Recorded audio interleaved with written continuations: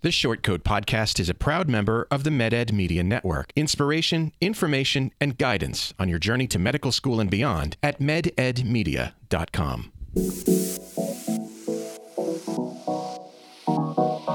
Meandering in the margins of medicine, it's the Short Code Podcast.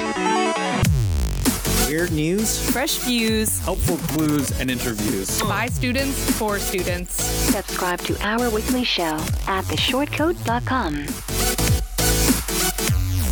Welcome to Night Float, a series in the Short Code Podcast and the University of Iowa Carver College of Medicine that explores what it means and how to be a resident physician.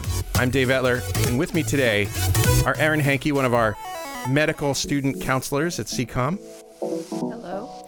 And M4 Lisa Weir has joined us today. Hi, Lisa. And we're also very lucky, considering their schedules, to have ophthalmologist R2 Tony Chung. Howdy. And internal medicine R2 Travis Snyders. How you doing? Guys, welcome to Night Float. Appreciate your taking the time to join us in this conversation. You caught me on an easy week. Yeah, well, I mean, that's our hope, is that we're able to find regularly people with an easy week, and we'll see. To our audience, as you listen today, we want to emphasize our engraved invitation to you. This is your show. We want your questions, your comments, and your needs to play a big part in shaping what we talk about. So send your thoughts anytime to theshortcodes@gmail.com or call 347-SHORT-CT. We guarantee we will address them on the show. So, Erin, we're here today to talk about specialty choice. Yes. How are we going to do this? Well, that's a good question. A lot of what we're experiencing now with students is the M3s are at a place in their academic progress that they're trying to hone in and finalize that specialty choice, and thought it might be useful to hear from each of you what your specialty choice process was like, and possibly any tips, strategies, or suggestions you might have for folks who are listening in and going through that process themselves. So bring it on. Bring it. Just do the whole. No, I can go first. Sure.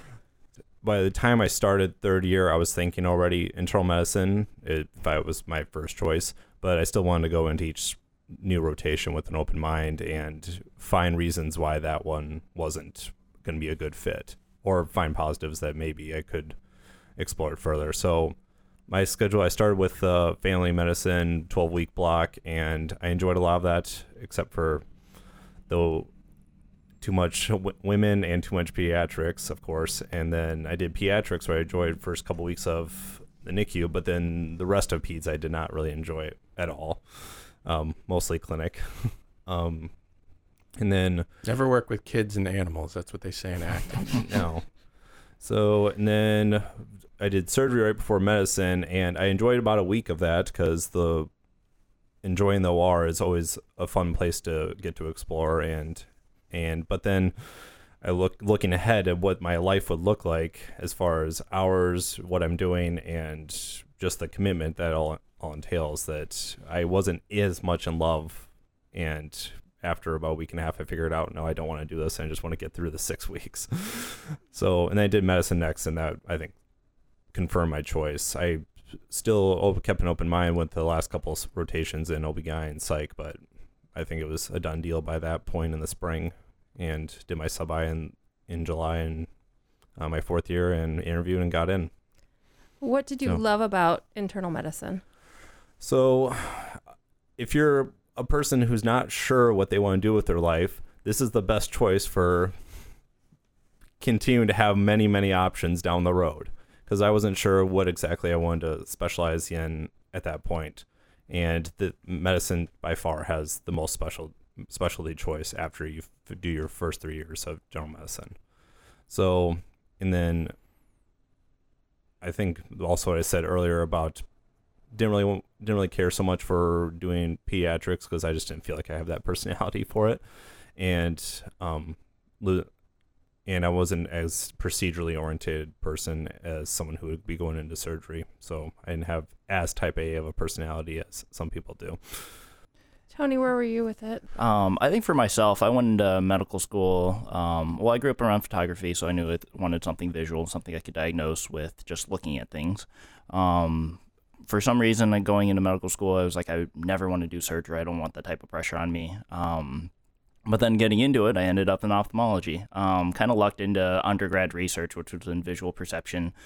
And then my very first rotation, third year, actually was ophthalmology, and that set the bar. Everything else had to meet it, and nothing did. There's certain aspects here and there that I liked, but I like the fast-paced kind of clinic of ophthalmology. I like being able to use my hands on pretty much every patient I see with our lenses. I'm a big tech nerd. Technology is always changing, and there's always industry involved, good or bad, depending on how you see it. But things are always changing as a result, which is incredible. So it's a constant state of challenge and learning and whatnot that I really liked about it.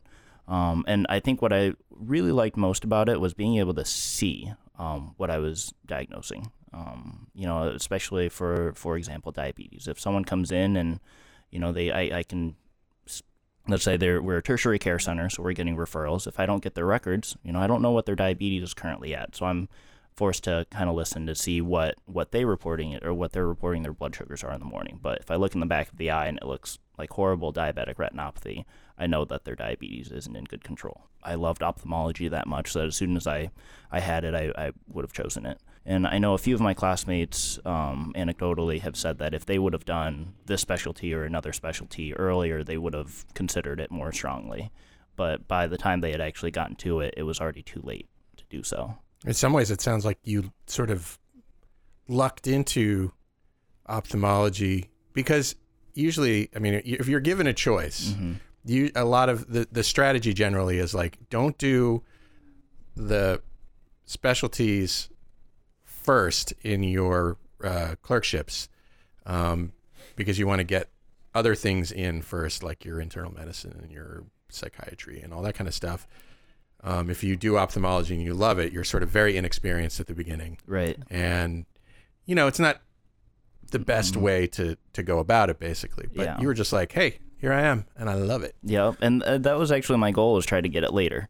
So I had tried switching, but nothing else worked. So I just stuck with that schedule, and it just worked out. I think ophthalmology in and of itself is a very different field compared to most other fields of medicine, just based off of how strongly, how much we rely on clinics for our visits, that I didn't need the experience of inpatient medicine or any other, specialties before going into it, and being able to get the exposure that I would get. Because I think most people who go into ophthalmology, it's such a different field, regardless of what your past exposure is that it's going to be new. Because ophthalmology is an early match process, how did you navigate that time frame? So, being in that time frame, you have to really make connections early.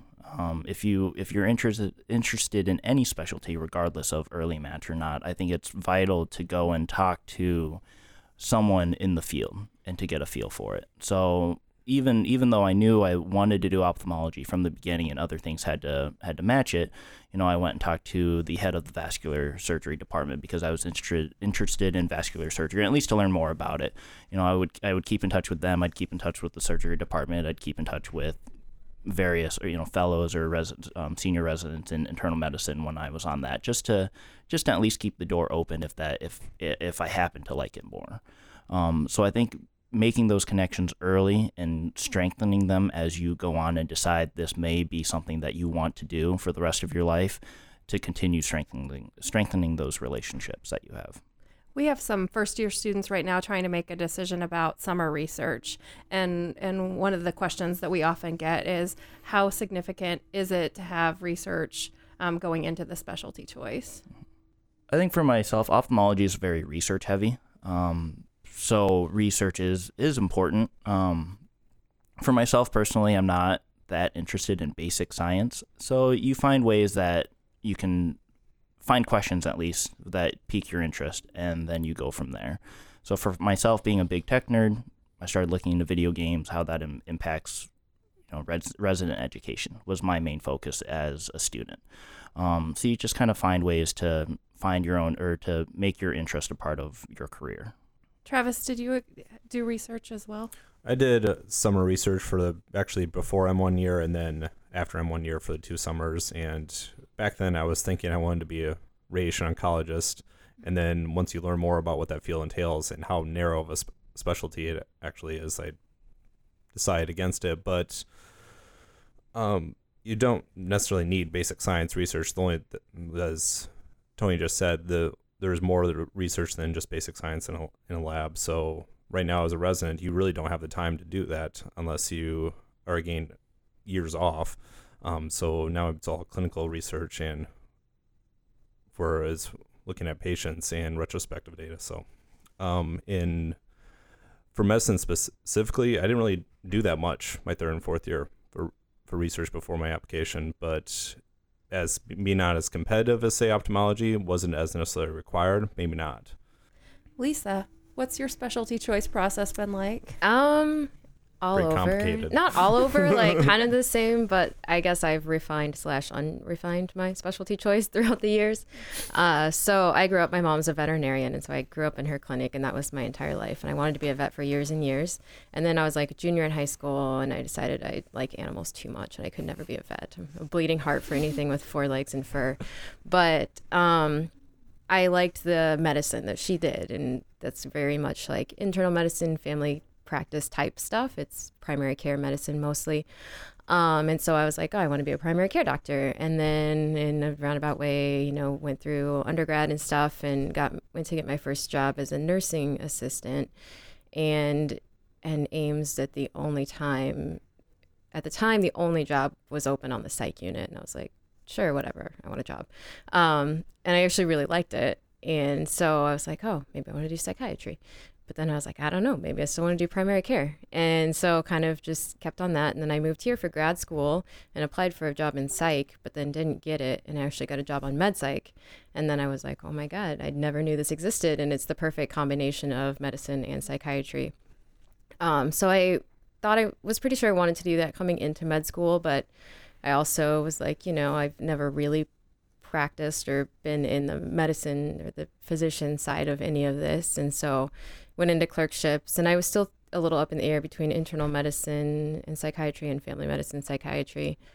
And my very first clerkship was family med, which is never the greatest spot to have something you're thinking about in, because you're just so overwhelmed with your first clerkship and you don't know what to do. And family med's a little different one where you're kind of out by yourself and there's no one else around, and it can be kind of lonely. And it was okay. I was like, okay, I don't have anything to compare this to. It's fine. I could do this, I think. And then I had my outpatient internal med, and I was like, oh, I think I like this a little better. And then I had inpatient internal med, and I liked that as well. So then I was like, I'm going to stick with the med psych thing, and I loved my psych clerkship. And so then after I finished my core year, I'd already done those 3 basically.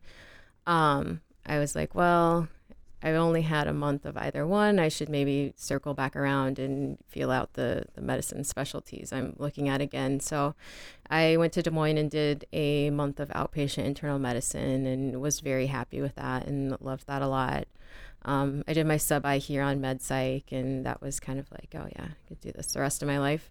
And then I actually also did family med psych as a clerkship and had a better experience than I did in my first family med thing. So I'm mostly applying, it's complicated because there's only 10 or 11 med psych programs in the nation, and I think 4 family med psych programs.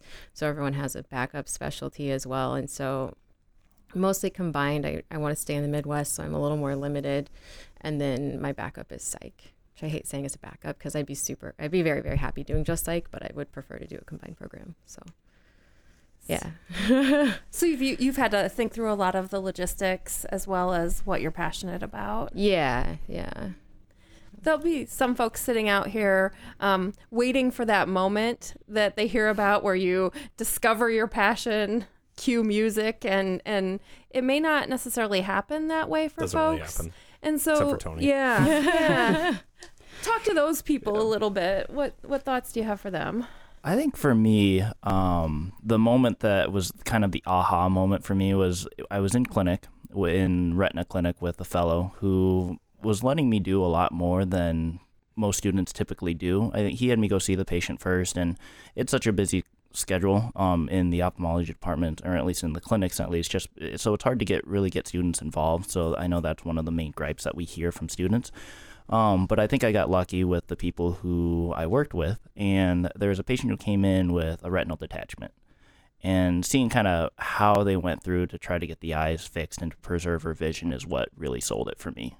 Because this could be a devastating, condition that if it happened anywhere else without a retina specialist, you could fix it. She could go blind. But she was young, healthy, came to us early enough, and they fixed it, and preserved her vision. And that's what really sold it for me. Pretty powerful experience. Mm-hmm. Yeah. So I don't think there's as much aha moment that really spiked the point where I said I want to do internal medicine. It was more of a slow progression of my brain slowly convincing itself that it should just make a decision and go with medicine because nothing else is making the good enough argument.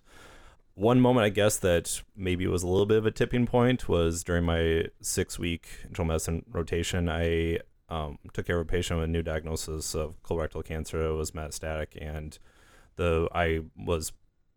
I got to lead the family meeting for discussing with the family about decision making, what we do next, as far as do we go home with hospice, do we consider any further treatment, or and how they were handling that and getting through it. So that's important thing, is that we don't always save people, but by doing this where we help them with decision making when it comes at the end of life, that's an important part of what a physician does. And yet in internal medicine, you do that all the time.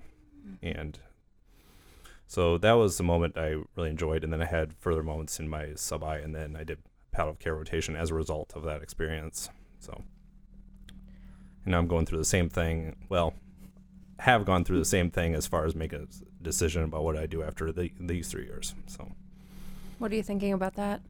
Was past year I decided I'm going with hematology oncology. So, is the plan right now. So that's why I built my second year to make the plan for, and hopefully it works out for me. It's getting more and more competitive every year. One of the things that struck me as Lisa was talking as well is we often talk about medical school being an academic choice, but specialty decision making is an occupational or a career choice. And so factors other than just what you like goes into it. I know, Tony, for you did the couples match, and Lisa, it sounds like you were thinking about the Midwest region and some aspects. So what other factors went into the decision-making process for you? Go ahead. I mean, part of it is my husband is a resident here, so we're kind of couples matching, but not couples matching because he's already matched. So I know I wanted to stay within a reasonable distance of him because I wouldn't be happy if I had to be, on one of the coasts. I probably wouldn't be happy on a coast anyway. I want to stay in the Midwest, but so that really narrowed down what I was looking at, which I think was probably my primary choice, just like knowing that I need my home life to be happy wherever I end up. And then I don't know. For me, it's kind of like, how do I feel like I click with the people that work in that specialty? So people, I don't know, there's just like different personalities that you feel, and some you're like, oh, I think like you, and other ones you're like,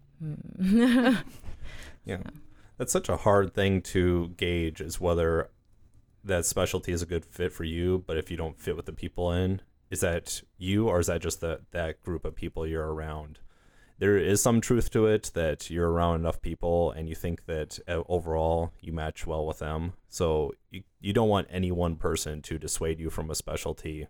So it's got to be a bigger thought process than just like, oh, I didn't get along with this one surgery resident. There's no way I could be a surgeon. Or even this one surgery like clerkship, because different places have different cultures, and Yeah. I guess it's unfortunate that you might accidentally make your decision based on the clerkship that you and the group of residents who are in that clerkship at your home school or wherever.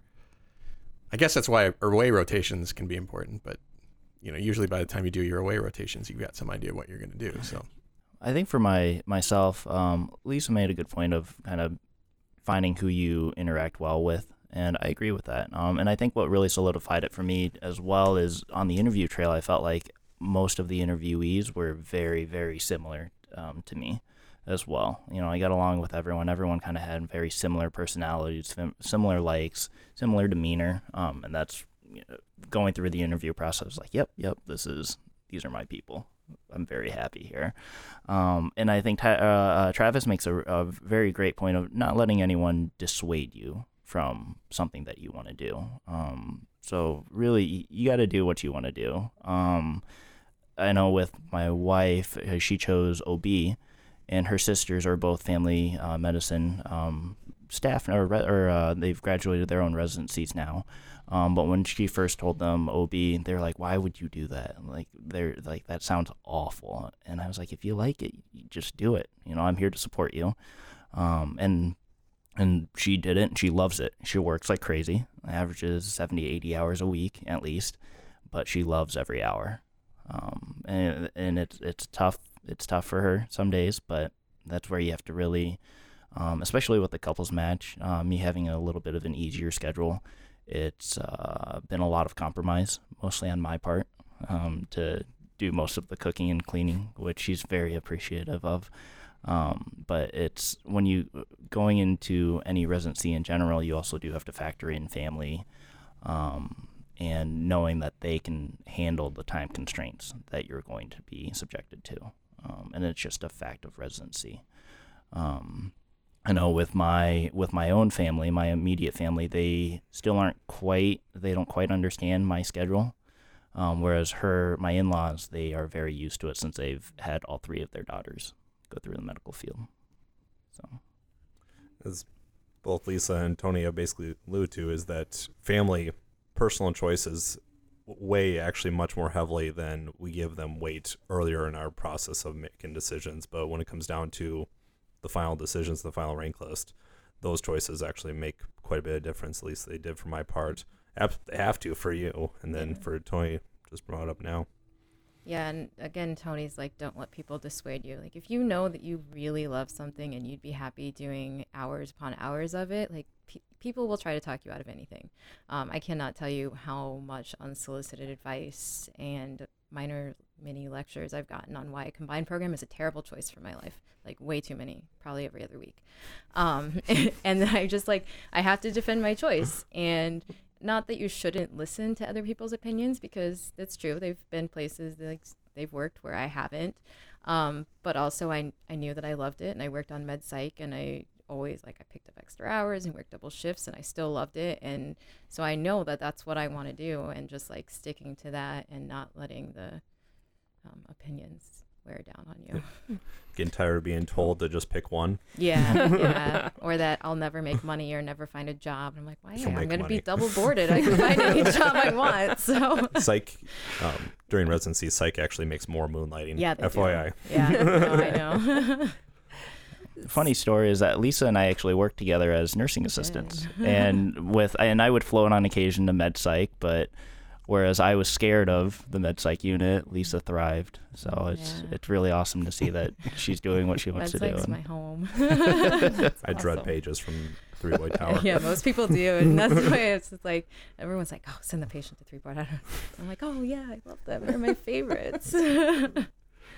Folks in the audience who might be a little apprehensive to approach people about getting information, do you have tips for that? For instance, some people come in with concerns of, if I express an interest in a specialty, maybe I've committed and I let people down. Or there'll be people who maybe for other reasons, they don't have families who are physicians, and so that cold contact is anxiety provoking. Do you have ideas or suggestions?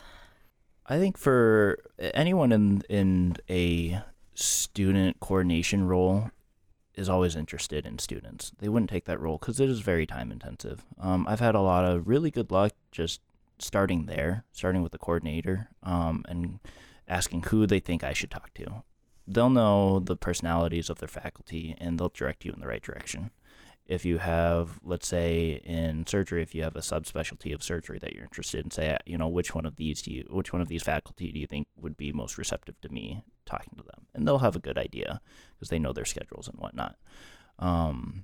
So that's what I would do, and I even did that for residency interviews as well, where I either cold called the residency coordinators or emailed them, and I've gotten a lot of really good feedback and interactions just through those. But if you personally, I think I do better with conversations either over the phone or in person, so I prefer phone calls. But if you're a better writer than I am, or you just feel more comfortable, you do you. Mm-hmm. Yeah, I would say, if you're in an academic setting, there's always someone who's more than willing to talk to you and definitely like hook you up with who they think is the best person. I might be biased, but I think it's like if you can get a job in healthcare even before you go to med school, that's a great way to just, do I like this patient population?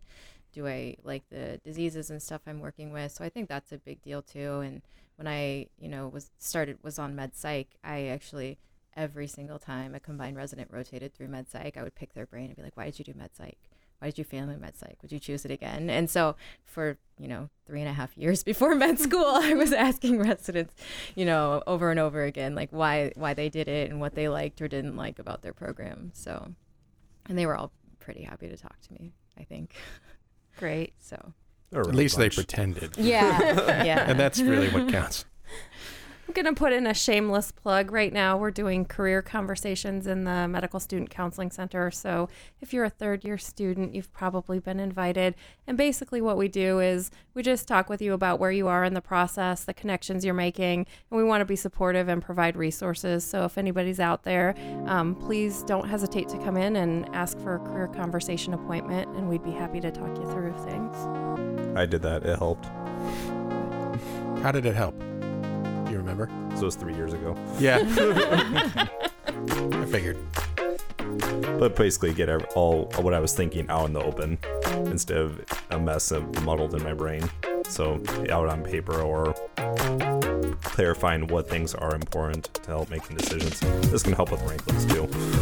Well, with that, we'll wrap up this episode of Night Float by the Short Coat Podcast. This show is made possible by a generous donation by Carver College of Medicine student government, and ongoing support from the Writing and Humanities program, and produced in cooperation, indeed, at the behest of the Medical Student Counseling Center. Your thoughts on today's show are of paramount importance, so send them to us at theshortcoats@gmail.com or leave us a message at 347-SHORT-CT. We will see you next time.